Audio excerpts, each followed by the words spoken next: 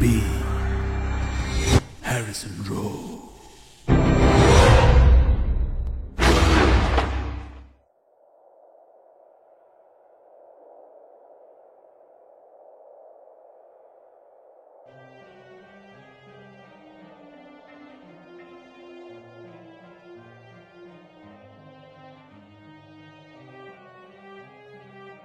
নমস্কার, হ্যারিসন রোডের আড্ডায় আবার একবার সকলকে স্বাগত জানাই। আমি সুমিতেন্দ্র, আর আমার সাথে রয়েছে প্রত্যয়। পোস্টার দেখেই বুঝে গেছেন আজকে কোন গল্প। তা আজকের গল্পে অভিনয় আমি, নার্গিস, প্রত্যয়, সৌমেনদা, প্রদীপ্তদা, অরিজিৎ, দেবপ্রিয়া, ইভান, কামান, মৌসম, সাত্তকী আর তৃষা। বিশাল বড় কাস্ট। খুব ভালো লাগলো সকলের সাথে কাজ করে। গল্পের নাট্যরূপ করেছে আমাদের অনন্যা। তাহলে আর দেরি না করে হ্যাঁ, ঘন্টা নেড়ে সাবস্ক্রাইব, না হলে কিন্তু আজকালকার বাজারে কে কখন নিরুদ্দেশ হয়ে যাচ্ছে। আরে সাবস্ক্রাইবটা করে দিন না, আর তো কিছু বলছি না।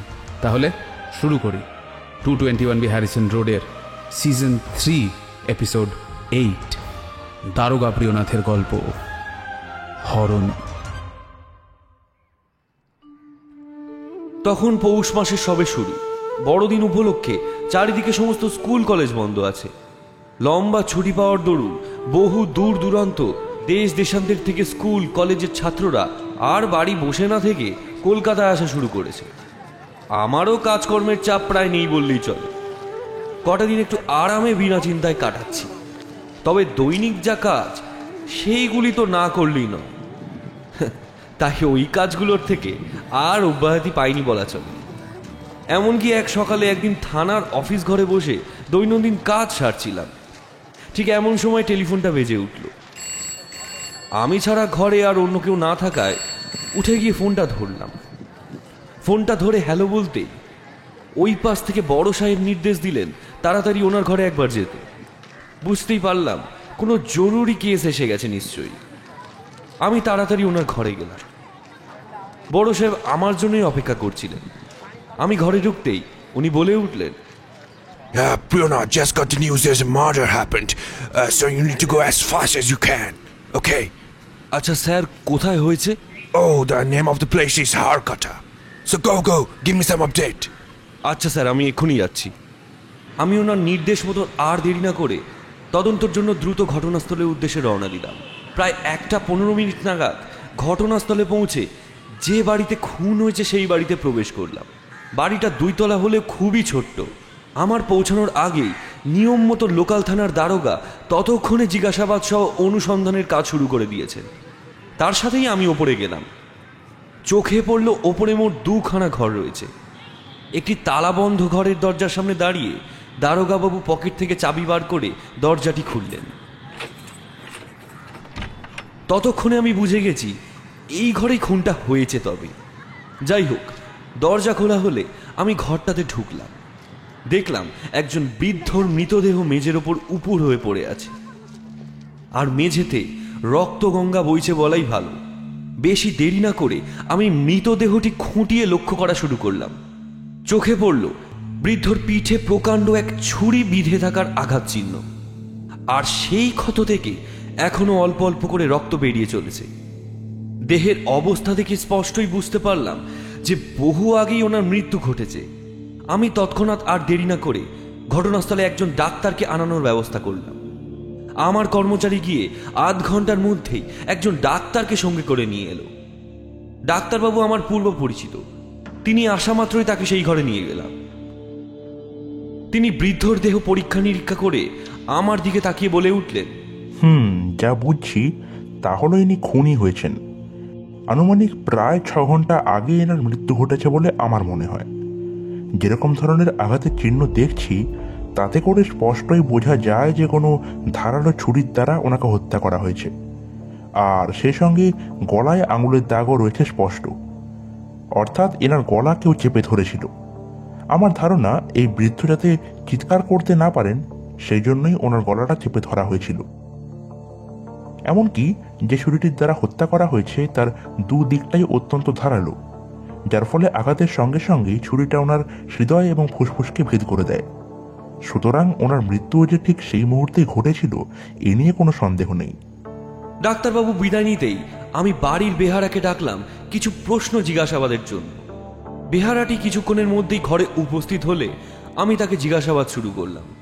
ইনিই কি তোমার মনিব? আজ্ঞে হ্যাঁ, উনি আমার মনিব। আচ্ছা, ইনি কি এই বাড়িতে একাই থাকেন নাকি?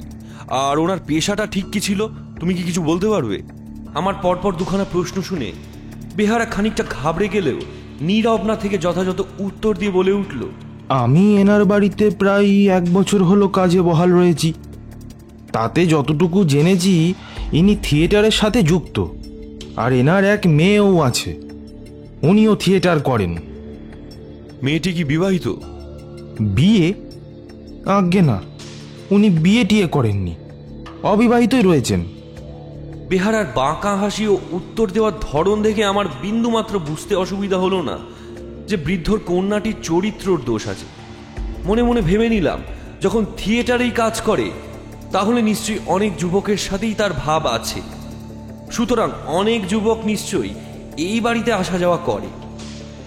এবার আমার মনের ভাবনার সূত্র ধরেই বেহারাকে আবার প্রশ্ন করলাম, আচ্ছা, এখানে কোনো বাবু আসেন নাকি? বেহারা প্রশ্নটা শুনলেও কিছুক্ষণ নীরব থেকে উত্তর দিল, থিয়েটারের রাত্রিগুলো ছাড়া অন্যান্য দিনগুলোর রাত্রে এক জমিদার বাবু নিয়মিত আসতেন, তবে 1 সপ্তাহ হলো তিনি আর আসেন না। বাবা, যিনি থিয়েটারের দিনগুলো বাদে অন্য দিন রাত্রে নিয়মিত আসতেন, তিনি 1 সপ্তাহ হলো আর আসছেন না? ব্যাপারটা বেশ ভেবে দেখার তো। আচ্ছা, তুমি কি ওনার না আসার কারণটা জানো? মানে মেয়েটির সাথে কোনো বিবাদ হয়নি তো? আমার কথা ও প্রশ্নগুলো শুনে বেহারাটি কিছুক্ষণ মুখের দিকে ফ্যাল ফ্যাল করে চেয়ে বলে উঠল, জমিদার বাবু মানে মোহিত কুমার আর এ বাড়িতে আসেন না কেন আমি তা জানি না, আর ওনাদের মধ্যে কোনো বিবাদ হয়েছে বলেও তো আমার জানা নেই। বেশ, আমি তোমাকে আরো কয়েকটি প্রশ্ন করব, সঠিক সঠিক উত্তর দেবে, কেমন? বেহারাটি মাথা নাড়ল। আমি আবার প্রশ্ন করা শুরু করলাম, এই মোহিত বাবুকে তুমি কতদিন হলো যাতায়াত করতে দেখছো? ইনি থাকেন কোথায় বলতে পারো? শুনেছি মোহিত কুমার থাকেন নাকি হ্যারিসন রোডে। ওনাকে প্রায় 6 মাস হলো দেখছি এই বাড়িতে যাতায়াত করতে।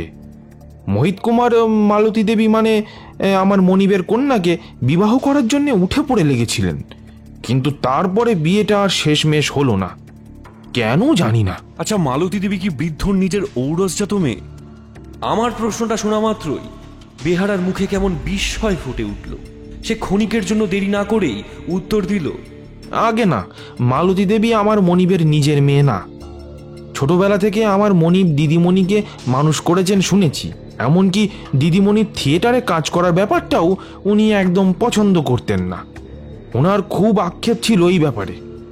আমার মনে হয় নিজের মেয়ে হলে দিদিমণিকে কিছুতেই উনি থিয়েটারের কাজে অনুমতি দিতেন না। আচ্ছা, তাহলে ব্যাপারটা দাঁড়াচ্ছে মালতী দেবী অবিবাহিত এবং বৃদ্ধের নিজের মেয়ে নয়, আর প্রায় 6 মাস ধরে মোহিত বাবুর এই বাড়িতে অবাধ যাতায়াত থাকলেও দিন 7 হলো উনি এই বাড়িতে আসছেন না। আর মোহিত কুমার ও মালতী দেবীর বিয়ে না হওয়ার কারণটাও বেশ ভাববার বিষয়। যা বুঝছি, মালতী দেবী ও মোহিত কুমারের মধ্যে বিবাহ না হওয়ার জন্যই মালতী দেবী অবিবাহিত থেকে গেছেন। এমন সময় আমাকে থামিয়ে বেহারাটি বলে ওঠে, 1 মিনিট বাবু, আমি আপনাকে কথা বলেছি ঠিকই, মোহিত কুমারের সাথে মালতী দেবীর বিয়ে হয়নি, তাই সে অবিবাহিত, কিন্তু আড়ালে বা গোপনে তাদের বিয়ে হয়েছে কিনা সেটা কিন্তু আমার জানা নেই। বেহারার এই কথা শুনে আমি একটু চুপ করে গেলাম। মনে মনে বেহারার বেশ তারিফ করলাম। হাজার হোক, কথাটা কিন্তু সে মন্দ বলেন। ঠিকই তো, গোপনে লোকচক্ষুর আড়ালে মোহিত কুমার ও মালতী দেবীর যে বিয়ে হয়নি তার কি নিশ্চয়তা আছে? আমি স্বল্প তার দিকে এগিয়ে গিয়ে প্রশ্ন করলাম, আচ্ছা, মালতী দেবীর সাথে বৃদ্ধর সম্পর্ক কেমন ছিল?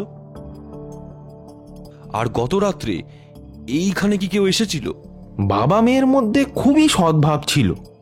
আগে কোনোদিনও দিদিমণিকে কর্তাবাবুর সাথে মুখে মুখে তর্ক করতে দেখিনি, কিন্তু ইদানিং দেখতাম দুজনের মধ্যে বেশ মনোমালিন্য চলছিল। প্রায়ই দুজনের মধ্যে তর্কাতর্কি ঝগড়াঝাটি হতো। তবে হ্যাঁ, গতকালকে রাতে কেউ এই বাড়িতে আসেননি। আমি খুব সহজেই বুঝতে পারলাম এই বেহারাটি আর 5টা বেহারার থেকে অনেক চালাক চতুর ও চোখ কান খোলা। না হলে সংসারের ভেতরের ব্যাপারগুলো এত খুঁটিয়ে নিখুঁতভাবে বলা সম্ভব নয়। এছাড়া মনে হলো এই সুযোগেই যা যা জিজ্ঞাসা করার একেবারে করে ফেলি, না হলে আজকে চলে গিয়ে আবার পুনরায় কোনো একদিন এসে জিজ্ঞাসাবাদ করলে তখন বেহারাটি আজকের মতো যথাযথ উত্তর দিয়ে সহায়তা নাও করতে পারে। আমি ঈষৎ ভ্রুটা কুঞ্চিত করে মুচকি হেসে বললাম, তোমার তো দেখছি এই বাড়ির ব্যাপারে অনেক কিছুই জানা আছে।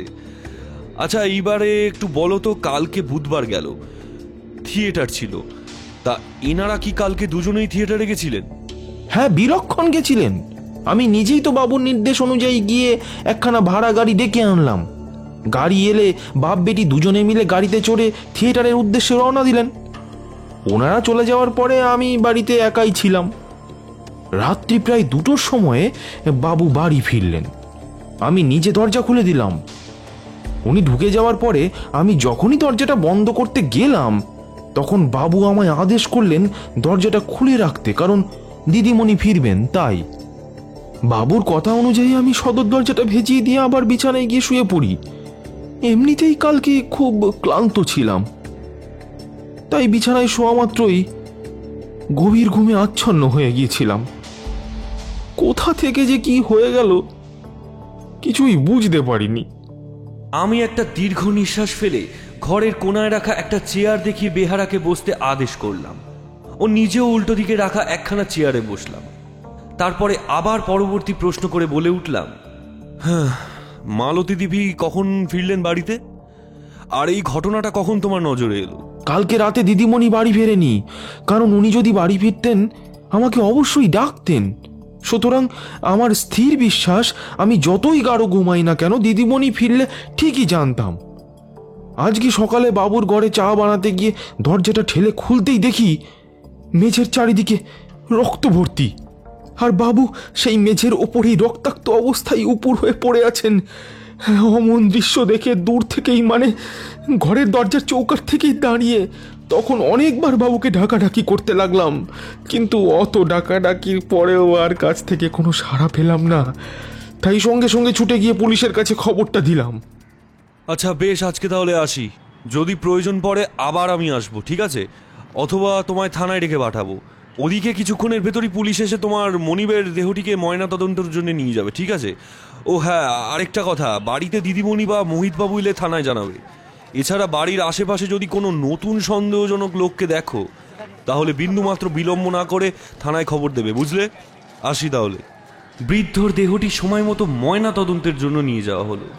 এইদিকে আমি ব্যাকুল চিত্তে অপেক্ষা করছিলাম মালতী দেবীর বাড়ির বেহারাটির আসার জন্য। ঘটনাস্থল থেকে ঘুরে ফেরার পরপরই মনস্থির করে ফেলেছিলাম যে বেশি দেরি না করে বরং চট করে আজকেই ওই বেহারাটিকে সঙ্গে নিয়ে একবার হ্যারিসন রোডে মোহিতবাবুর বাড়ি ঘুরে আসি। আসলে মালতী দেবীর হঠাৎ করে বাড়ি না ফেরাটা খুব আশ্চর্য লাগছিল। মনের মধ্যে ক্রমাগত কতগুলো আশঙ্কা জট পাকানো অবস্থায় ঘোরাফেরা করছিল। বারবার মনে হচ্ছিল মালতী দেবী সুস্থ আছেন তো?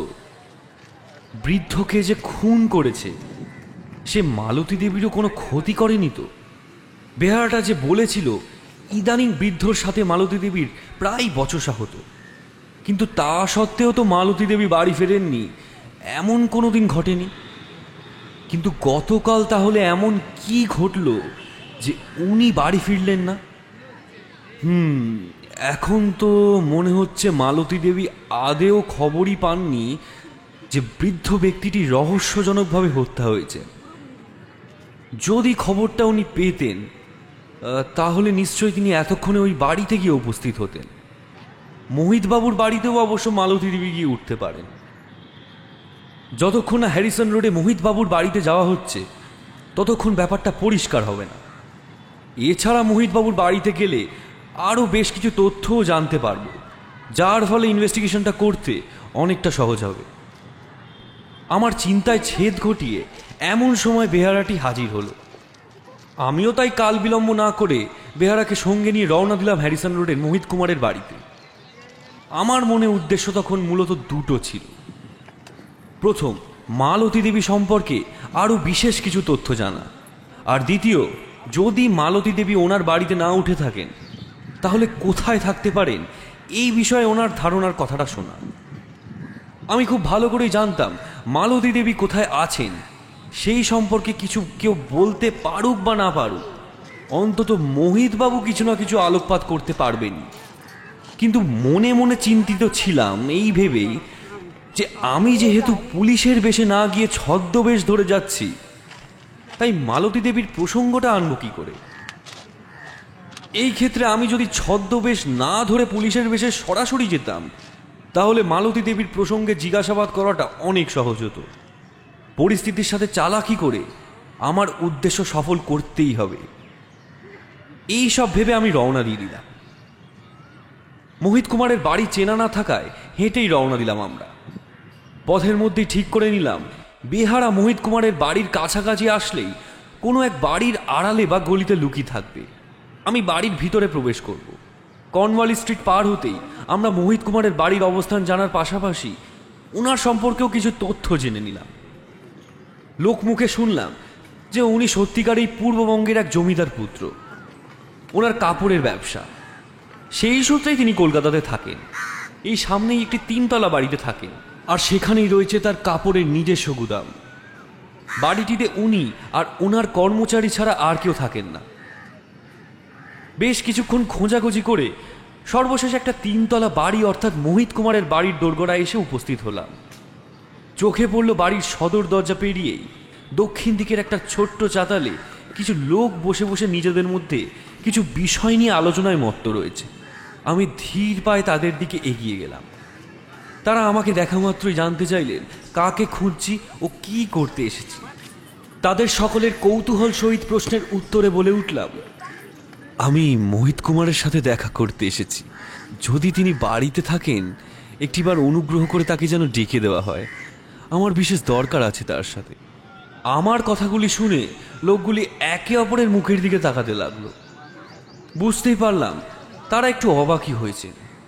আমার মতন একজন আগন্তুকের হঠাৎ মোহিত কুমারের মতন একজন বড় ব্যবসায়ীর কাছে আগাম না বলে কয়ে চলে আসার জন্য। আমি মুখে ব্যাকুলতার ভাব এনে তাদের দিকে করুণ দৃষ্টিতে তাকিয়ে রইলাম। বোধ করি ওই সময় অভিনয়টা হয়তো খুব ভালোই হয়ে গেছিল, যার ফলে একজন লোক এগিয়ে এসে আমায় মোহিত কুমারের সাথে দেখা করিয়ে দেওয়ার উদ্দেশ্যে বাড়ির ভিতরে নিয়ে চললেন। বাড়ির ভিতরে পা রেখে বুঝলাম বাড়িটা সম্ভবত 1 কাঠা জমির উপরে নির্মিত হয়েছে, তাই 3 তলা হলেও ঘরগুলির আকার বেশ ছোট। বাড়িতে কোনো মহিলা না থাকায় আমিও ওই লোকটির পিছন পিছন নিশ্চিন্তে যেতে লাগলাম। শেষমেশ ওই লোকটি আমাকে একটি ঘরে নিয়ে এলো। ঘরে ঢুকতেই চোখে পড়ল একটি অল্প বয়সী যুবক এক মনে হিসেব করে চলেছে। আমরা যে ঘরে প্রবেশ করেছি তাও মনে হয় তিনি টের পেলেন না। আমার সাথে আসা লোকটি হয়তো মনে করলেন তার মনোসংযোগের সাথে কড়া হিসেবের 12টা না বাজিয়ে দিয়ে একটু অপেক্ষা করা ভালো। সুতরাং লোকটি চুপচাপ দাঁড়িয়ে রইলেন, আর তার পাশে আমিও দাঁড়িয়ে ওই সময়ের মধ্যেই ঘরখানি ভালো করে জরিপ করতে লাগলাম। ঘরটি দৈর্ঘ্য প্রস্থে প্রায় 10 হাত হবে। ঘরে সর্বমোট 6টি জানলা ও একটি দরজা রয়েছে। ভালো করে লক্ষ্য করে দেখলাম ঘরের চারিপাশে দেওয়ালে অনেকগুলি হিন্দু দেবদেবীর মূর্তি রয়েছে। আসবাবপত্র বলতে চোখে পড়ল একটা প্রকাণ্ড বড় ড্রয়ার, 2খানি আলমারি, এছাড়া বড় একখানা আয়না ও একটি বড় ঘড়ি। এমন সময় যুবকটি হয়তো টনক নড়ল যে তিনি ছাড়াও ঘরে আরও 2জন ব্যক্তির প্রবেশ ঘটেছে। তাই তিনি মুখটা তুলে কৌতূহলী দৃষ্টি নিয়ে আমার পাশের ব্যক্তিকে জিজ্ঞাসা করে উঠলেন, কি ব্যাপার হরিদাস, ইনি কে? মোহিত কুমারের প্রশ্নে আমি বুঝলাম যে পইতে পড়া ব্রাহ্মণ লোকটি আমায় নিয়ে এলেন, তবে তার নাম হরিদাস। হরিদাসবাবু মোহিত কুমারের প্রশ্নের উত্তরে জবাব দিলেন, ইনি আপনার সাথে দেখা করতে চান দাদাবাবু, বলছিলেন খুব দরকার নাকি? মোহিতবাবুকে উত্তর দিয়ে আমার দিকে ফিরে এইবারে উনি বললেন, ইনি আমাদের মোহিত দাদাবাবু, আর আমার নাম হরিদাস। আমি এনার কর্মচারী। আমি তবে আসি। আপনার যে দরকারে আসা, আপনি ওনার সাথে তা বুঝে নিন। কথাটুকু বলে তিনি প্রস্থান করলেন। আমি একটু অবাকই হলাম এই ভেবে যে নিচ থেকে যে আমাকে নিয়ে এলো এই উপর পর্যন্ত, তিনি তার নামটুকুও বলেননি। অথচ মনিবের সামনে হঠাৎ করে তার এমন কি হলো যার ফলে নিজের নাম সহ উনি কি করেন তা পরিষ্কার করে ব্যক্ত করে বেরিয়ে গেলেন। মোহিত কুমার এইবারে আমাকে সাদর অভ্যর্থনা করে মাটিতে পাতা একটি তোষকের উপরে দুধের মতন সাদা ফটফটে রঙের একটি চাদর দিয়ে ঢাকা 17 ইঞ্চির ঢালাও করা বিছানাতে বসতে বললেন। তিনি নিজেও অবশ্য ওই বিছানায় বসে বসে একটি খাতায় হিসেব করছিলেন। আমিও আর বিলম্ব না করে বসে পড়লাম। মোহিত কুমার মুখে মৃদু হাসি বজায় রেখে তার দু চোখ দিয়ে আমাকে ভালো করে আপাদমস্তক দেখতে দেখতে জিজ্ঞাসা করলেন, তা মশায়ের নাম কি? আমার সাথে কি এমন বিশেষ দরকার হলো যে এই দুপুরে ঘেমে নিয়ে ছুটে ছুটে আমার বাড়িতে আসা হলো? আমি অতি বিনীতভাবে ওনার কথার উত্তরে বললাম, আগে আমার নাম বিমলাচরণ বন্দ্যোপাধ্যায়। পশ্চিমবঙ্গে আমার বাড়ি। কাপড়ের ব্যবসার উপলক্ষেই আমার এই কলকাতায় আগমন। আমি শুনেছি আপনি এই কলকাতার একজন নামকরা বড় কাপড় ব্যবসায়ী। বহুদিন ধরে এই ব্যবসা সুনামের সঙ্গে করে আসছেন। আমি তাই ভাবলাম কলকাতায় যখন এসেইছি একবার আপনার থেকে ব্যবসা সংক্রান্ত কিছু পরামর্শই নিয়ে যাই। আমি একেবারে এই ব্যবসাতে নতুন, তো এখনও কারোর সাথে বিশেষ চেনা জানা হয়নি। এই জন্যই আপনার বাড়িতে আসা। আমি শুনেছি আপনি যেমন বড় ব্যবসায়ী তেমনই অতীব সজ্জন। বিনা পরামর্শে এই অথম খেচে আপনি ফেরাবেন না, সে ব্যাপারে আমি পুরোপুরি নিশ্চিত। কথাগুলো এক নাগাড়ে বলে আমি একটু থামলাম। ওইদিকে আমার মুখে মোহিত কুমার নিজের ঢালাও প্রশংসা শুনে বেশ আহ্লাদিত হয়ে উঠেছেন। মনে মনে নিজেই নিজের তারিফ করলাম। মোহিত কুমার আমার কথাতে যত বেশি আহ্লাদিত হবেন তত আমার ওনার মুখ থেকে কথা বের করতে সুবিধা হবে, যা তদন্তর জন্য খুবই ফলপ্রসূ ব্যাপার। মোহিত কুমার পরম আহ্লাদে বলে উঠলেন, তা আপনি কাপড়ের ব্যবসা করবেন তা তো বুঝলাম, কিন্তু আমি আপনাকে নিরাশ করব না, আবার মিথ্যে কথাও বলবো না। কিন্তু আপনি দেখুন, এত দূর থেকে আমাকে ভরসা করে যখন এসেছেন, তখন সত্যি কথাই বলি, এই ব্যবসাতে এখন আর সেই আগের মতো রমরমিয়ে লাভ হয় না। 2 বছর আগে যে পরিমাণ লাভ হয়েছিল, গত বছরে তার অর্ধেকও কিন্তু হয়নি। এই হলো আসল কথা, বুঝলেন বিমলাচরণ বাবু?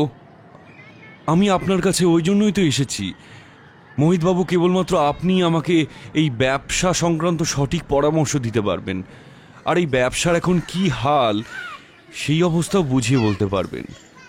আপনি যেটা সত্যি সেইটাই তো বললেন, আর আমারও জানা থাকলো এই ব্যবসার বর্তমান হালচাল।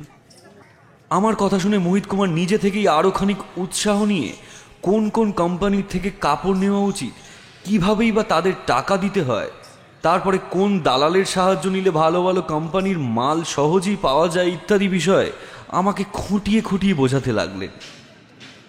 এইসব বিষয় কথা বলতে বলতে বেলা প্রায় 2টো বেজে গেল। অনর্গল কথা বলার ফলে এইবারে একটু ক্লান্ত বোধ করলেন মোহিত কুমার। তিনি কথা থামিয়ে হিসেবের খাতাটা বন্ধ করে ভিতরে যাওয়ার জন্য উদ্যোগী হতেই আমি পরিষ্কার বুঝলাম উনি আর কথা বাড়াতে চান না। সুতরাং আজকে আমার আর বেশি কিছু জানা হবে না। মনের ভিতরকার হতাশাটা বাইরে প্রকাশ না করে উনি কিছু বলার আগেই আমি বলে উঠলাম, আপনার আমার জন্য অনেকটা সময় নষ্ট হলো।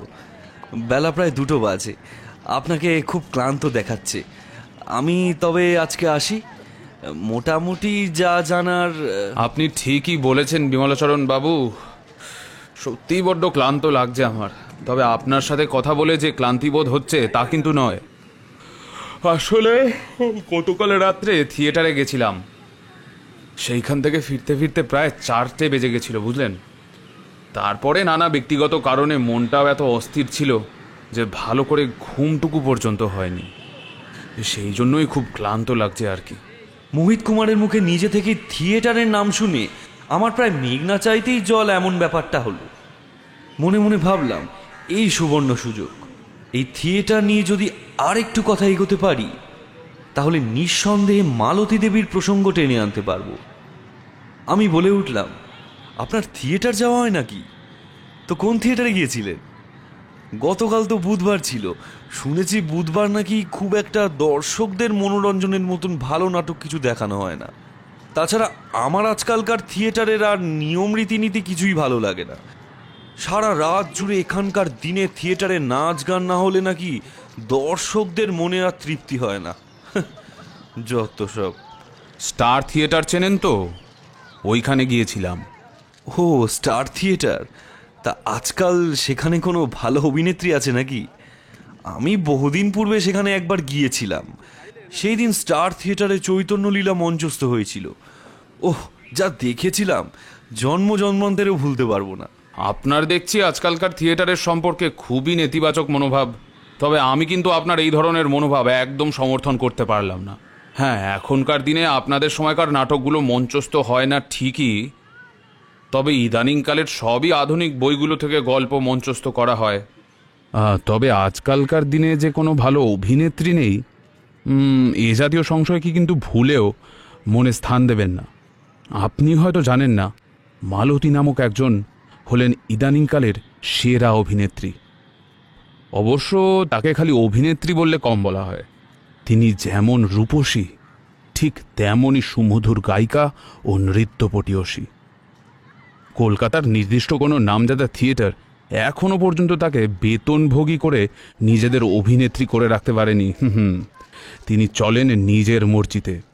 ওনার মতো এত গুণ এখন কলকাতার মধ্যে অনেক অভিনেত্রীরই নেই। মালতী যেদিন যেই থিয়েটারে উপস্থিত থাকেন, সেই দিন সেই থিয়েটারের ভিড় উপচে পড়ে। থিয়েটার কর্তৃপক্ষ সামাল দিতে হিমশিম খায়, বুঝলেন? আচ্ছা, এক রাত্রি অভিনয় করতে উনি কত টাকা নেন? এছাড়া আপনি বললেন উনি অভিনয়ের পাশাপাশি নৃত্য গীতেও পটীয়সী। আমি যদি ওনার বাড়িতে গিয়ে নৃত্য দেখতেও গীত শুনতে চাই, তাহলে ওনাকে কত টাকা দিতে হবে বলতে পারেন? কি বলছেন কি বিমলাচরণ বাবু? আপনি যাবেন নাচ দেখতে, গান শুনতে? আপনার তো আজকালকার থিয়েটার অভিনেতা অভিনেত্রীদের পছন্দই হয় না। নিজের বাড়ি ছেড়ে এই কলকাতায় যখন এসেই পড়েছি, তখন একটু না হয় আমোদ প্রমোদ করি। যদিও আমার বিনা কারণে অত্যাধিক ব্যয় পছন্দ না, কিন্তু আপনার মুখ থেকে মালতী দেবীর গুণ শুনে মনে মানে বড্ড স্বাদ হচ্ছে একবার তার কাছে যাওয়ার। বুঝতেই পারছি আপনার মনে বড্ড স্বাদ জেগেছে। আপনি বরং এক কাজ করুন বিমলাচরণ বাবু, আপনি আজকে সন্ধ্যার একটু পরে আমার এখানে চলে আসুন। আমি আপনাকে মালতীর কাছে নিয়ে যাব। কলকাতায় যখন এসেই পড়েছেন, তখন এই সুবর্ণ সুযোগটা হাতছাড়া করবেন না কিন্তু। মোহিত কুমারের এই কথাটা শুনে আমি যার পর নাই আশ্চর্য হলাম। উনি কেমন অবলীলায় বলে যাচ্ছেন যে আমাকে আজকে মালতী দেবীর কাছে নিয়ে যাবে। আমার মনে খটকা হতে লাগলো, তাহলে কি মালতী দেবী যে গতকাল রাত থেকে বাড়িতে ফেরেননি, বা ওনার বৃদ্ধ বাবাও যে খুন হয়েছেন, এই ব্যাপারে কি কিছু উনি বিন্দু বিসর্গও জানেন না, নাকি পুরো ঘটনার সাথে মোহিত কুমার যুক্ত বলে ভনিতা করছেন? এছাড়াও আমার এই বাড়িতে আসার দুটি উদ্দেশ্যর মাঝে প্রথম উদ্দেশ্যই ছিল যে মালতী দেবীর সম্পর্কে বেশ কিছু তথ্য জানা। সুতরাং আমার প্রথম উদ্দেশ্য ততক্ষণে সফল হয়ে গেছিল। এইবারে বাকি থাকলো দ্বিতীয় উদ্দেশ্য, অর্থাৎ আমি মালতী দেবীর নিখোঁজের ব্যাপারে মোহিত কুমার বাবুর কথা থেকে কোনো সূত্র পেতে পারি কিনা, বা উনি এই বাড়িতে এসে উঠেছেন কিনা তা সরজমিনে দেখা। কিন্তু এখন যা বুঝছি তাতে মনে হচ্ছে মালতী দেবী এই বাড়িতে এসে ওঠেননি। ওইদিকে মোহিত কুমার সত্যিই জানেন না মালতী দেবী যে নিখোঁজ হয়েছেন, বা ব্যাপারটা জানেন ও নিজের বৃদ্ধের হত্যার রহস্যের সাথে যুক্ত বলে জেনে বুঝে ভনিতা করছেন। তাহলে দেখব দারোগা প্রিয়নাথকে আজকে সন্ধ্যার পরে কোন স্থানে নিয়ে গিয়ে মালতী দেবীর সাথে মোহিত কুমার দেখা করায়। মোহিত কুমার এই সময় আমার চিন্তায় ছেদ ঘটিয়ে হেসে বলে উঠলেন, আরে এত কি ভাবছেন? চিন্তা করবেন না, মালতী একটা পয়সাও আপনার থেকে নেবে না। সময় মতো চলে আসবেন খালি, ব্যাস। হ্যাঁ, তাহলে আমাদের দেখা হচ্ছে। কি মশাই, কোনো কথা নেই কেন মুখে? বলি যাবেন তো? কত বড় একজন শিল্পী, উনি আমায় বিনা পয়সায় গান শোনাবেন, নাচ দেখাবেন, এই কথা আপনি এতটা নিশ্চিত হয়ে বলছেন কি করে? তবে কি উনি আপনার খুব জানাশোনা? আমার সাথে ওনার খুবই ভালো পরিচয় আছে। ওনার মতো একজন সর্বগুণ সম্পন্না মানুষের সাথে সুসম্পর্ক থাকবে না তো কার সাথে থাকবে আপনি বলতে পারেন? আজকে আমার সাথে একবার গিয়েই দেখুন না, বুঝতে পারবেন আমাদের মধ্যে কতখানি সুসম্পর্ক বর্তমান। আচ্ছা মোহিতবাবু, আমি আসি, আমি ওনার কথায় মৃদু হেসে তখনকার মতন বিদায় নিলাম। সঠিক সময় আমি পুনরায় ছদ্মবেশে মোহিত কুমারের বাড়িতে উপস্থিত হলাম। মনে মনে তখন বেশ উত্তেজনা অনুভব করছি। তিনি তার এক কর্মচারীকে দিয়ে আজকে সকালে যে ঘরে আমাদের কথা হয়েছিল সেই ঘরেই আমাকে বসালেন। বসার কিছুক্ষণের মধ্যেই মোহিত কুমার এসে হাজির হলেন। দেখলাম তার বিষণ্ণ বিধ্বস্ত চেহারা। আমি আর বসে না থেকে উঠে দাঁড়িয়ে ইচ্ছা করেই উত্তেজিত হয়ে বলে উঠলাম, এই তো আপনি এসে গেছেন, তাহলে আর দেরি কেন? চলুন আমরা রওনা দিই। আমার কথা শুনে মোহিত কুমার কান্না জড়ানো ভয়ার্ত গলায় বললেন, আর যাওয়া, সর্বনাশ হয়ে গেছে বিমলাচরণ বাবু। মালতী কাল রাত থেকে নিখোঁজ। বাড়িতে না ফিরে কোথায় যে গেছে কেউ জানে না।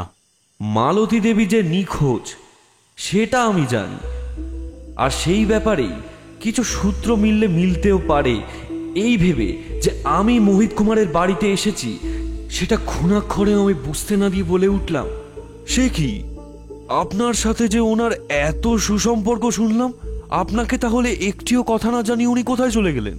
আপনি একবার বসত বাড়িতে খোঁজ নিয়েছেন? হ্যাঁ, নিয়েছি বই কি। হাড়কাটা গলিতে মালতীদের বাড়ি। সব থেকে আশ্চর্যের বিষয় হলো, ও যেমন কালকে রাত্রি থেকে নিখোঁজ, তেমন ওর পালক পিতাও আর জীবিত নেই। কোনো এক অজ্ঞাত আততায়ীর হাতে উনি হত্যা হয়ে গিয়েছেন গত রাত্রি। আমি আজকে সকালেও এই ঘটনা দুটির মধ্যে একটা ঘটনার ব্যাপারেও বিন্দু বিসর্গ জানতাম না। মোহিত কুমারের কান্নায় ভেঙে পড়া দেখে আমার পুলিশি অভিজ্ঞতা দিয়ে বুঝে গেলাম যে মোহিত কুমার সত্যিই কিছু জানতেন না। যদি উনি কোনো রকম ভনিতা করতেন তাহলে আমি ও বেলায় না পারলেও এই বেলায় ঠিক বুঝে যেতাম। সবটা শুনে আমি আকাশ থেকে পড়ার ভান করলাম, বলে উঠলাম, বলেন কি মোহিত বাবু, একদিকে মালতী দেবী ও নিরুদ্দেশ, অন্যদিকে ওনার পিতাও খুন হয়েছেন। এই শহরের মধ্যে হাড়কাটা গলি তো খুবই জনাকীর্ণ স্থান শুনেছি। সেই স্থানে কি করে খুন হলেন বুঝতেই পারছি না। যখন মালতী দেবীর খোঁজ পাওয়াই যাচ্ছে না, তখন লোকে তো মনে হয় ভাববে উনি হত্যা করে কোথাও গা ঢাকা দিয়ে রয়েছেন। আচ্ছা, থানায় খবর দিয়েছেন তো? ওদের বাড়ির বেয়ারাই নাকি পুলিশে খবর দিয়েছে। শুনলাম তাকে নাকি গ্রেপ্তারও করা হয়েছে। আমি তো কিছুই বুঝে উঠতে পারছি না, কি থেকে যে কি হয়ে গেল। দেখুন, কিছু মনে করবেন না মোহিত বাবু, আপনার সাথে মালতী দেবীর সুসম্পর্ক থাকলেও আমার মনে হয় উনি খুন করে কোথাও গা ঢাকা দিয়ে রয়েছেন। আর এটাও মনে হচ্ছে মালতী দেবী ও ওনার পিতার মধ্যে কোনো ঝগড়াঝাটি হয়েছিল, আর যার ফলে মালতী দেবী ওনাকে খুন করেন। অবশ্য বিবাদ হয়েছিল কিনা তা আমার নিশ্চিতভাবে জানা নেই, আমি অনুমানের ভিত্তিতে বললাম আর কি। এবার আপনি হয়তো বুঝতে পারবেন আমার অনুমান নির্ভুল কিনা। না না, মালতী খুন করতে পারে না কিছুতেই। সে খুনের মতো অমন নৃশংস ঘৃণ্য কাজ করার মহিলাই নয়। তবে হ্যাঁ, আপনি একটা অনুমান একদম নির্ভুল করেছেন। সত্যি সত্যি কিছুদিন যাবৎ বাবা ও মেয়ের মধ্যে খুব খিটিমিটি ঝগড়া, অশান্তি, বিবাদ লেগেই ছিল। আপনার কথা মেনে নিয়ে বলছি, মালতী দেবী হয়তো নিজের হাতে ওনাকে খুন করেননি, কিন্তু উনি যে অন্য কোনো খুনিকে ভাড়া করে ওনার বাবাকে খুন করেননি এমন নিশ্চয়তা কি আপনি দিতে পারেন মোহিত বাবু? যাক, আমার আর এখন এইসব কথা বলতে একদমই ইচ্ছে করছে না। তবে খুব ভয় লাগছে। শুনলাম যে মালতীদের বাড়ির বেয়ারাটা নাকি আমার নাম পর্যন্ত করেছে পুলিশের কাছে। এইবারে আমার পিছনে যদি পুলিশ পড়ে তাহলে আমার মান সম্মানের একেবারে 12টা বেজে যাবে, বুঝলেন? মোহিত বাবু, আপনি মিছিমিছি ভয় পাবেন না। আপনি তো আর কোনো দোষ করেননি। বিহারা আপনার নাম বললেই বা তাতে কি আসে যায়? আপনার সাথে তো আর ঘটনা ঘটার দিনে, মানে গতকাল মালতী দেবী বা ওনার বাবার দেখা হয়নি, তাই না? নাকি ওনাদের সাথেও দেখা হয়েছিল আপনার? সেই জন্যই কি আপনি ভয় পাচ্ছেন? কথাটা শেষ করে আর চোখে আমি মোহিত বাবুর দিকে তাকাতেই দেখলাম মোহিত বাবুর চোখ মুখের ভাব কেমন বদলে গেল। তিনি নীরব হয়ে মাথাটা নিচু করে রইলেন। আমি স্পষ্টই বুঝে গেলাম মোহিতবাবু কিছু একটা গোপন করে যাচ্ছেন। সুতরাং আমি পুনরায় তাকে একই প্রশ্ন করে উঠলাম। এইবারে মোহিতবাবু অতীব বিরক্তি নিয়ে আমার দিকে তাকাতেই আমি তাকে বললাম, মোহিতবাবু, আমি আর আপনি আমরা উভয় ব্রাহ্মণ, সুতরাং আপনি আমাকে পর্ণা ভেবে নিজের বন্ধু মনে করে সবটা অকপটে বলতে পারেন, তাতে আপনারই মঙ্গল। আপনার মন যে এখন অতীব চঞ্চল ও অস্থির হয়ে আছে তা আমি খুব ভালোভাবেই টের পাচ্ছি। আপনি যদি আমাকে সব খুলে বলেন তাহলে আপনার মনের অস্থিরতা কিছুটা কমবে। মোহিত কুমার আমার কথা শুনে মাথা তুললেন, তারপর বললেন, আপনি ঠিকই বলেছেন বিমলাচরণ বাবু, আপনি আমার সত্যি বন্ধু হয়তো, নাহলে আপনাকে দেখে আমার বিশ্বাস আসতো না। তাছাড়া মালতীর ব্যাপারে অত কথা জানিয়ে আমি আপনাকে তার কাছে নিয়ে যেতেও চাইতাম না। আমি যেই দেখলাম ওষুধ ধরেছে তাই আর কোনো কথা না বলে চুপ থাকলাম। মোহিত কুমার আবার বলা শুরু করলেন, বিমলাচরণ বাবু, আপনাকে আজকে ওই বেলায় মালতীর সম্পর্কে তো অনেক কিছুই কথা বলেছি। এইবারে তাহলে বলি, আমার সাথে মালতীর আলাপটা হলো কি করে। সত্যি বলতে আমার সাথে যে মালতীর শুধুই সুসম্পর্ক বা আলাপটুকুই রয়েছে তা নয়, আমাদের দুজনের মধ্যে আছে এক মিষ্টি মধুর ঘনিষ্ঠ সম্পর্ক। আজ থেকে প্রায় 7 মাস আগে একদিন ক্লাসিক রঙ্গমঞ্চে মালতীর অভিনয় দেখে মুগ্ধ হয়ে যাই। মালতীর রূপ, লাবণ্য, হাবভাব, অঙ্গসৌষ্ঠব দেখে বিভোর হয়ে তার সাথে আলাপ করার জন্য অস্থির হয়ে উঠি। থিয়েটার শেষ হলে একখানা গাড়ি ভাড়া করে মালতীর পিছু নিই।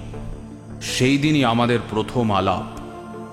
দিনে দিনে মালতীর রূপ, গুণ, সৌন্দর্য আর তার আচার ব্যবহারে আমি ধীরে ধীরে তার প্রতি আসক্ত হয়ে থাকি, যার ফলস্বরূপ থিয়েটারের দিনগুলো ছাড়া প্রায় সব দিনই আমি তার কাছে যাওয়া শুরু করি। 6টা মাস এইভাবেই কেটে যায়। ধীরে ধীরে অনুভব করলাম আমি মালতীকে ছাড়া থাকতে পারবো না। সুতরাং মালতীকে বিবাহ করার সিদ্ধান্ত নিই। মালতীও রাজি হয়ে যায় বিবাহের কথায়, কিন্তু মালতীর বাবা ভদ্রলোক আর কিছুতেই রাজি হন না আমাদের বিয়ের ব্যাপারে। অনেক ভালোভাবে ধীরে সুস্থে মালতী তার বাবাকে রাজি করানোর চেষ্টা করে, কিন্তু বৃদ্ধ কিছুতেই আর সম্মত হচ্ছিলেন না। তারপরে ব্যাপারটা নিয়ে বাপ ও মেয়ের মধ্যে তিক্ততা ক্রমেই বাড়তে থাকে। ধীরে ধীরে সেটা চরমে ওঠে। বিগত 7-8 দিন প্রায় চরম অশান্তি, তর্কাতর্কি চলেছে উভয়ের মধ্যেই। বৃদ্ধ আমাকেও এর মধ্যে যাচ্ছে তাই ভাবে অপমান করেছিলেন। তাই আমিও আর শেষে 7-8 দিন মালতীর বাড়ি যাইনি। আচ্ছা, তাহলে আপনি বৃদ্ধর উপরে রাগ করে মালতী দেবীর বাড়ি যাওয়া বন্ধ করেছিলেন। এইদিকে আমি তো শুনেছি কেবলমাত্র বুধ, শনি ও রবিবার থিয়েটার খোলা থাকে। এই 3 দিন তো বুঝতেই পারছি আপনি থিয়েটারেই দেখা করতেন মালতী দেবীর সাথে, কিন্তু আবার এইদিকে বলছেন যে মালতী দেবীর সাথে আপনার তো প্রত্যেক দিনই দেখা হতো। তাহলে বাকি দিনগুলো আপনি দেখাটা করতেন কোথায়? আপনি তো মালতী দেবীর বাড়ি আর যাচ্ছিলেন না, তাই তো? আপনি সম্প্রতি এসছেন তো কলকাতায়, তাই অনেক কিছুই সঠিকভাবে জানেন না। সোমবার ছাড়া আর বাকি প্রতিটা দিনই থিয়েটার খোলা থাকে।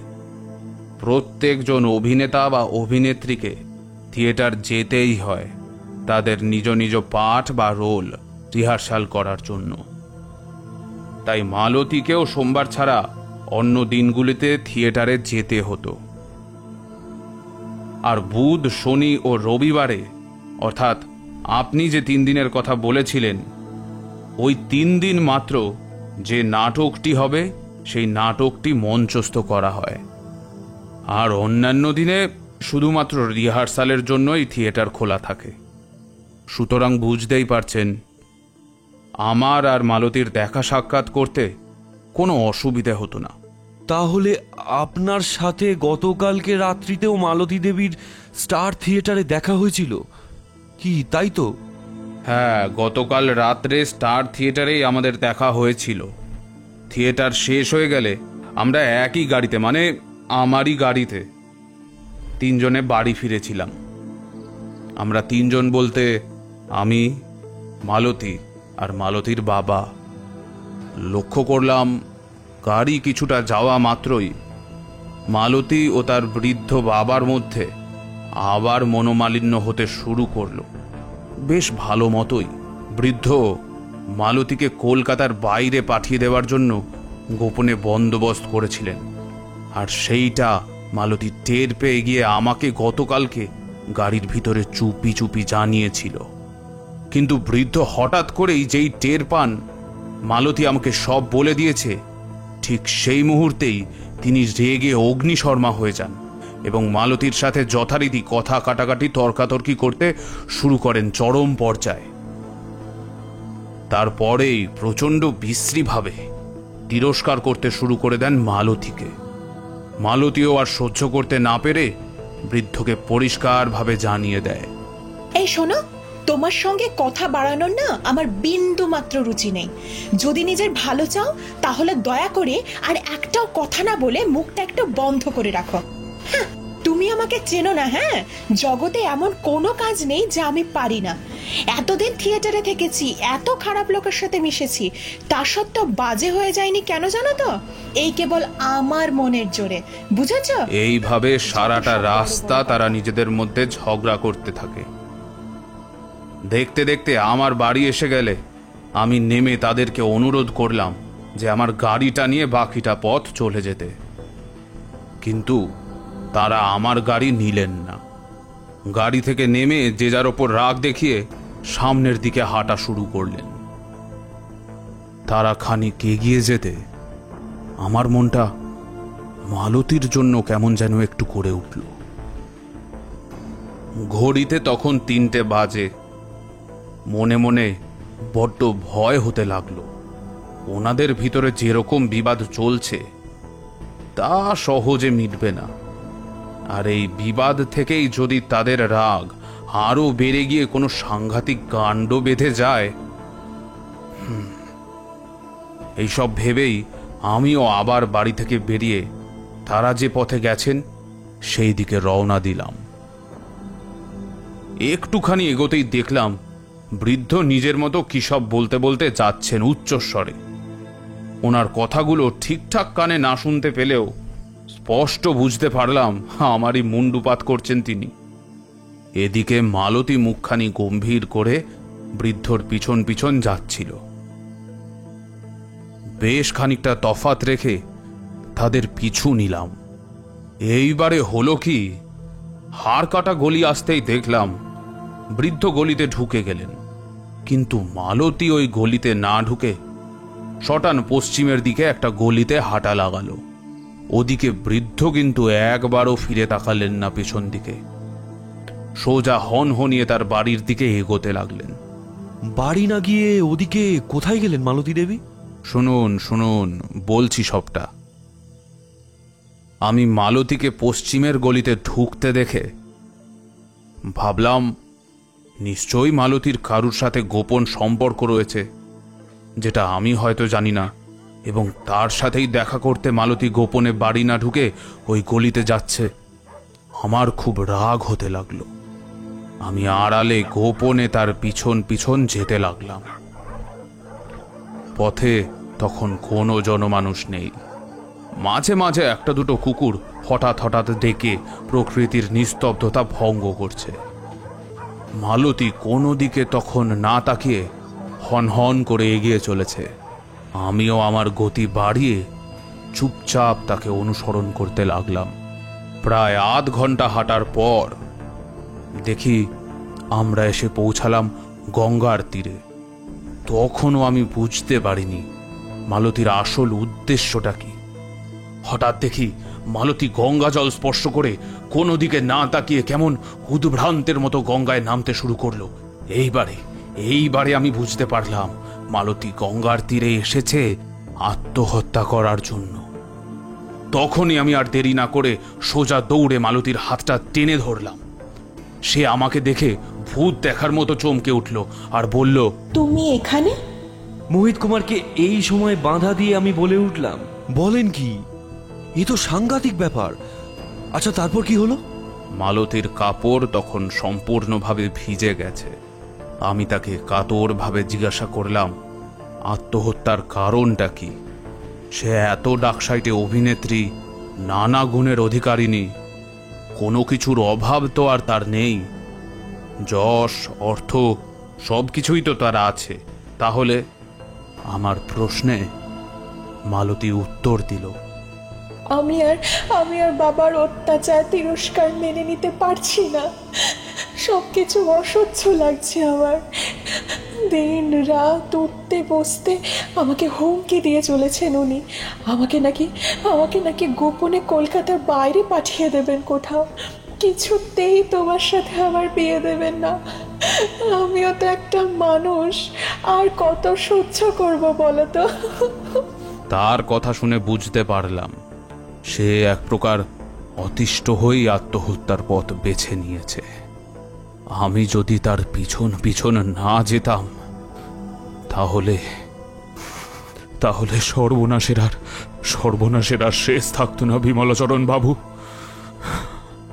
তারপরে কি হলো মোহিত বাবু? আমি মালতীকে বুঝিয়ে শুনিয়ে শান্ত করে শেষমেশ তার বাড়ির দোরগোড়া অবধি পৌঁছে দিই। নিজে কিছুটা এগিয়ে গিয়ে আড়ালে দাঁড়িয়ে লক্ষ্য করি যে সে সত্যিই বাড়িতে ঢুকেছে কিনা। দেখলাম সে বাড়ির ভিতর ঢুকেও গেল। আমি ভাবলাম, যাক, একবার যখন ঢুকলো আর নিশ্চয়ই বেরোবে না। সুতরাং আমি আমার নিজের বাড়ি ফিরে এলাম। হাত মুখ ধুয়ে যখন নিজের বিছানায় শুতে যাচ্ছি তখন ঘড়িতে 4টে বাজে। শুয়েও ঘুম আসছিল না। মালতীর কথাই ভাবছিলাম। খুব চিন্তা হচ্ছিল, বুঝলেন। মোহিত কুমারের মুখে সমস্ত কথা শোনার পর আগে যতটা মালতী দেবীর নিখোঁজের ব্যাপারে উতলা হয়ে উঠেছিলাম, এখন আর ততটা উতলা হলাম না। বরং মনে হলো, তাহলে কি মালতী দেবী বৃদ্ধকে খুন করলো নাকি? কারণ সে নিজে বৃদ্ধর অত্যাচার সহ্য করতে না পেরে আত্মহত্যার পথ বেছে নিয়েছিলেন। কিন্তু আত্মহত্যা করার পরিকল্পনাটা তার মাঠে মারা গেল মোহিত কুমারের জন্য। তাই সে আর কোনো অন্য উপায় না দেখে বাড়ি ঢুকে বৃদ্ধকে গোপনে হত্যা করে কোথাও কি গা ঢাকা দিল। অবশ্য মালতী দেবীর একার পক্ষে এমনভাবে হত্যা করা সম্ভব না। সে যদি হত্যাকাণ্ডের সাথে যুক্তও থাকে তাহলে হয়তো সে অন্য কাউকে দিয়ে এই হত্যাটা করিয়েছে। এই ভাবনাটা মাথাতে আসার পরপরই আবার মনে পড়ে গেল ডাক্তার রিপোর্টটিতে পরিষ্কার উল্লেখ করেছেন বৃদ্ধর গলায় যে আঙুলের দাগ পাওয়া গেছে তা কোনো পুরুষের হাতের দাগ। আর সেই পুরুষটি বৃদ্ধ যাতে চিৎকার করতে না পারে তাই শুধুমাত্র গলাখানায় টিপে ধরা ছাড়া আর কোনোভাবে অন্য কোনো অঙ্গতেই বৃদ্ধকে আঘাত করেনি। সুতরাং আমার কাছে আরও একটা ব্যাপার পরিষ্কার হয়ে গেল যে হত্যাকাণ্ডের 1-এর বেশি 2 বা ততোধিক লোকজন জড়িত আছে। এখন সব থেকে বড় 2টি প্রশ্ন আমার মনে উঁকি ঝুঁকি দিতে লাগলো। যেমন প্রথম প্রশ্নটি ছিল, মালতী দেবী এখন তাহলে কোথায় রয়েছেন? এমন তো নয় যে মালতী দেবী একজন নামজাদা অভিনেত্রী বলে খুন করতে পারেন না, বরং তিনি যেহেতু থিয়েটারের সাথে যুক্ত তাই অনেক রকম লোকের সাথেই তার চেনা জানা আছে। তাই তিনি মনে করলেই অনায়াসেই কারো সাহায্য নিয়ে বৃদ্ধকে হত্যা করতেই পারেন। আর দ্বিতীয় প্রশ্নটা হলো যে যদি ধরেই নি মালতী দেবী এই হত্যাটার অপর ব্যক্তির সাহায্য নিয়ে করেছেন, তাহলে কোন ব্যক্তি এই হত্যাকাণ্ডে বিনা সংকোচে মালতী দেবীকে সাহায্য করতে রাজি হবে? আর ওদিকে মালতী দেবীরও তো এমন কোনো বিশ্বাসযোগ্য লোককে দরকার যে কিনা কোনোভাবেই কোনো তথ্য কারোর কাছে ফাঁস করবে না। তবে মোহিত কুমারই কি মালতী দেবীকে সাহায্যটা করলেন? কারণ মোহিত কুমারের থেকে আরো বিশ্বাসযোগ্য লোক মালতী দেবীর চেনা জানা থাকবে বলে তো মনে হয় না, বিশেষ করে এই রকম ধরনের কাণ্ডে সাহায্য করার জন্য। এইবারে চিন্তা করে ভেবে বার করলাম, বৃদ্ধকে খুন করে মোহিত কুমারের কি লাভ হতে পারে। খুব সহজেই মাথাতে চলে এলো, মোহিত কুমার মালতীকে বিবাহ করার জন্য উঠে পড়ে লেগেছিলেন। কিন্তু ওই বৃদ্ধ মালতী ও মোহিত কুমারের বিবাহটা হতে না দিয়ে বারবার ঝামেলার সৃষ্টি করছিলেন। সুতরাং মোহিত কুমার যদি গতকাল রাত্রে মালতী দেবীর সাথে চুপি চুপি ঘরে ঢুকে বৃদ্ধর গলাটা চেপে ধরেন ও ওই পাশ থেকে মালতী দেবী যদি বৃদ্ধর পিঠে ছুরিটা চালিয়ে দেন, ব্যাস তাহলেই তো হয়ে গেল কাজ শেষ। আর আমার ভাবনাটা যদি সত্যিই হয়, তাহলে মোহিত বাবুর কান্না থেকে শুরু করে মালতী দেবীর আত্মহত্যা করার চেষ্টার ঘটনাটা খুব সুন্দর করে সাজানো মোহিত বাবুর দ্বারা সৃষ্ট গল্প ধরতে হবে, যা আমিও ধরতে পারিনি ওই সময় মোহিত বাবুর সামনে উপস্থিত থেকেও। অবশ্য আমি এতক্ষণ যা যা ভাবছি তা সবটাই দাঁড়িয়ে আছে পুরোপুরি আমার অনুমানের উপরে। আদৌ মালতী দেবী ও মোহিত কুমার দোষী কিনা তা তো আমায় তদন্ত করে বার করতে হবে। এখনো পর্যন্ত অবশ্য এমন কোনো প্রমাণ পাইনি যার দ্বারা প্রমাণিত হয় মালতী দেবী ও মোহিত কুমার উভয়ই হত্যাকাণ্ডর সাথে জড়িত। যাই হোক, অনেক ভেবে সিদ্ধান্ত নিলাম কালকে সকালে মোহিত কুমারকে থানায় ডেকে পাঠিয়ে তাকে জিজ্ঞাসাবাদ করব। তবে কালকের জিজ্ঞাসাবাদ পর্ব সারব নিজের আসল বেশে, অর্থাৎ দারোগা প্রিয়নাথ হয়ে। পরের দিন সকালে নির্দিষ্ট সময় মোহিত কুমার থানায় উপস্থিত হলেন। আমাকে পুলিশের বেশে দেখে বুঝতেই পারলেন না যে আমি ওনার বাড়িতে ছদ্মবেশ ধরে গিয়েছিলাম। যাই হোক, শুরু হলো জিজ্ঞাসাবাদ পর্ব। আচ্ছা, আপনি তো মোহিত কুমার, আপনি নিশ্চয়ই শুনেছেন হাড়কাটা গলিতে একজন বৃদ্ধ খুন হয়েছেন। আশঙ্কা করা হচ্ছে ওই বৃদ্ধ ওনার কন্যা ওরফে অভিনেত্রী মালতী দেবীর হাতেই খুন হয়েছেন। যদিও তদন্ত চলছে আর মালতী দেবীও আপাতত নিরুদ্দেশ। ওনাদের বাড়িতে বেহারা জানিয়েছেন আপনার সাথে নাকি মালতী দেবীর ঘনিষ্ঠতা ছিল, আপনারা নাকি বিয়ে করার উদ্যোগও নিয়েছিলেন। সুতরাং আপনি মালতী দেবী কোথায় থাকতে পারেন এই সম্পর্কে আলোকপাত করতে পারবেন বলেই আপনাকে আমরা থানায় ডেকেছি। দেখুন, এই কথা একদমই ঠিক যে মালতী আমার জীবনের একজন গুরুত্বপূর্ণ মানুষ। আমি আর মালতী পরস্পর বিবাহ করার উদ্যোগও নিয়েছিলাম, কিন্তু মালতীর বাবা অমর থাকায় শেষমেশ বিবাহটা আর হয়নি। তবে মালতী এখন কোথায় আছে আমি তা সত্যিই জানি না। আপনার সাথে কি থিয়েটারে মালতী দেবীর দেখা হয়েছিল? হ্যাঁ, স্টার থিয়েটারে দেখা হয়েছিল, তবে শুধু মালতীর সাথে নয়, তার বাবার সাথেও। মানে মালতী ওর বাবার সাথেই থিয়েটারে গিয়েছিল। তারপর থিয়েটার প্রায় রাত 2টো নাগাদ মিটলে আমার গাড়িতেই আমি, মালতী এবং ওর বাবা ফিরে আসি। আমার বাড়ি হ্যারিসন রোডে, তাই হ্যারিসন রোড পর্যন্ত আমার সাথে তারা আমার গাড়ি করেই ফেরে। তারপরে আমি বাড়ির সামনে নেমে গেলে তারাও গাড়ি থেকে নেমে হেঁটেই বাকিটা পথ যায়। আপনি ঠিক বলছেন তো? আচ্ছা, আপনি ছাড়া আর কোনো খুব ভালো বন্ধু কি মালতী দেবীর ছিল? আলবাদ ঠিক বলছি দারোগা সাহেব। আর আমি ছাড়া মালতীর কোনো নির্ভরযোগ্য সঙ্গী আছে বলে তো আমি অন্তত জানি না। মালতী দেবী কি বৃদ্ধর নিজের কন্যা? বৃদ্ধ হলেন মালতীর পালক পিতা। আচ্ছা, মালতী দেবী আপনাকে তার পৈতৃক ভিটাবাড়ি সম্পর্কে কিছু বলেছেন? মানে তিনি আগে কোথায় থাকতেন? আমার প্রশ্নের উত্তরে মোহিত কুমার জানালেন মালতী দেবীর গ্রামের নাম, যেখানে তার পৈতৃক ভিটাবাড়ি রয়েছে। আমি মোহিত কুমারের মুখে মালতী দেবীর গ্রামের নামটা জানতে পেরে যার পর্যায়ে আনন্দিত হলাম। অনুমান করতে পারলাম নিশ্চয়ই উনি সেইখানেই গা ঢাকা দিয়ে আছেন। মোহিত কুমারকে ছাড়তে পারলাম না, তাকে বন্দি করে থানায় রাখা হলো, কিন্তু তার যাতে কোনো প্রকার কষ্ট না হয় সেই ব্যবস্থা করে দিলাম। খাওয়া দাওয়ার পর্ব সেরে ছদ্মবেশ নিয়ে আমি বেলা 11টা নাগাদ গঙ্গার তীরে এসে একখানা নৌকা ভাড়া করে মালতী দেবীর গ্রামের দিকে যাত্রা শুরু করলাম। বেলা প্রায় 2টো নাগাদ গ্রামের ঘাটে এসে পৌঁছালাম। চোখে পড়ল কয়েকজন স্ত্রীলোক স্নান করছেন ও নিজেদের মধ্যে গ্রামে এসে পড়া অন্য কোনো এক নবাগত মহিলার ব্যাপারে আলোচনা করছেন। আমার হঠাৎ করেই মনে হলো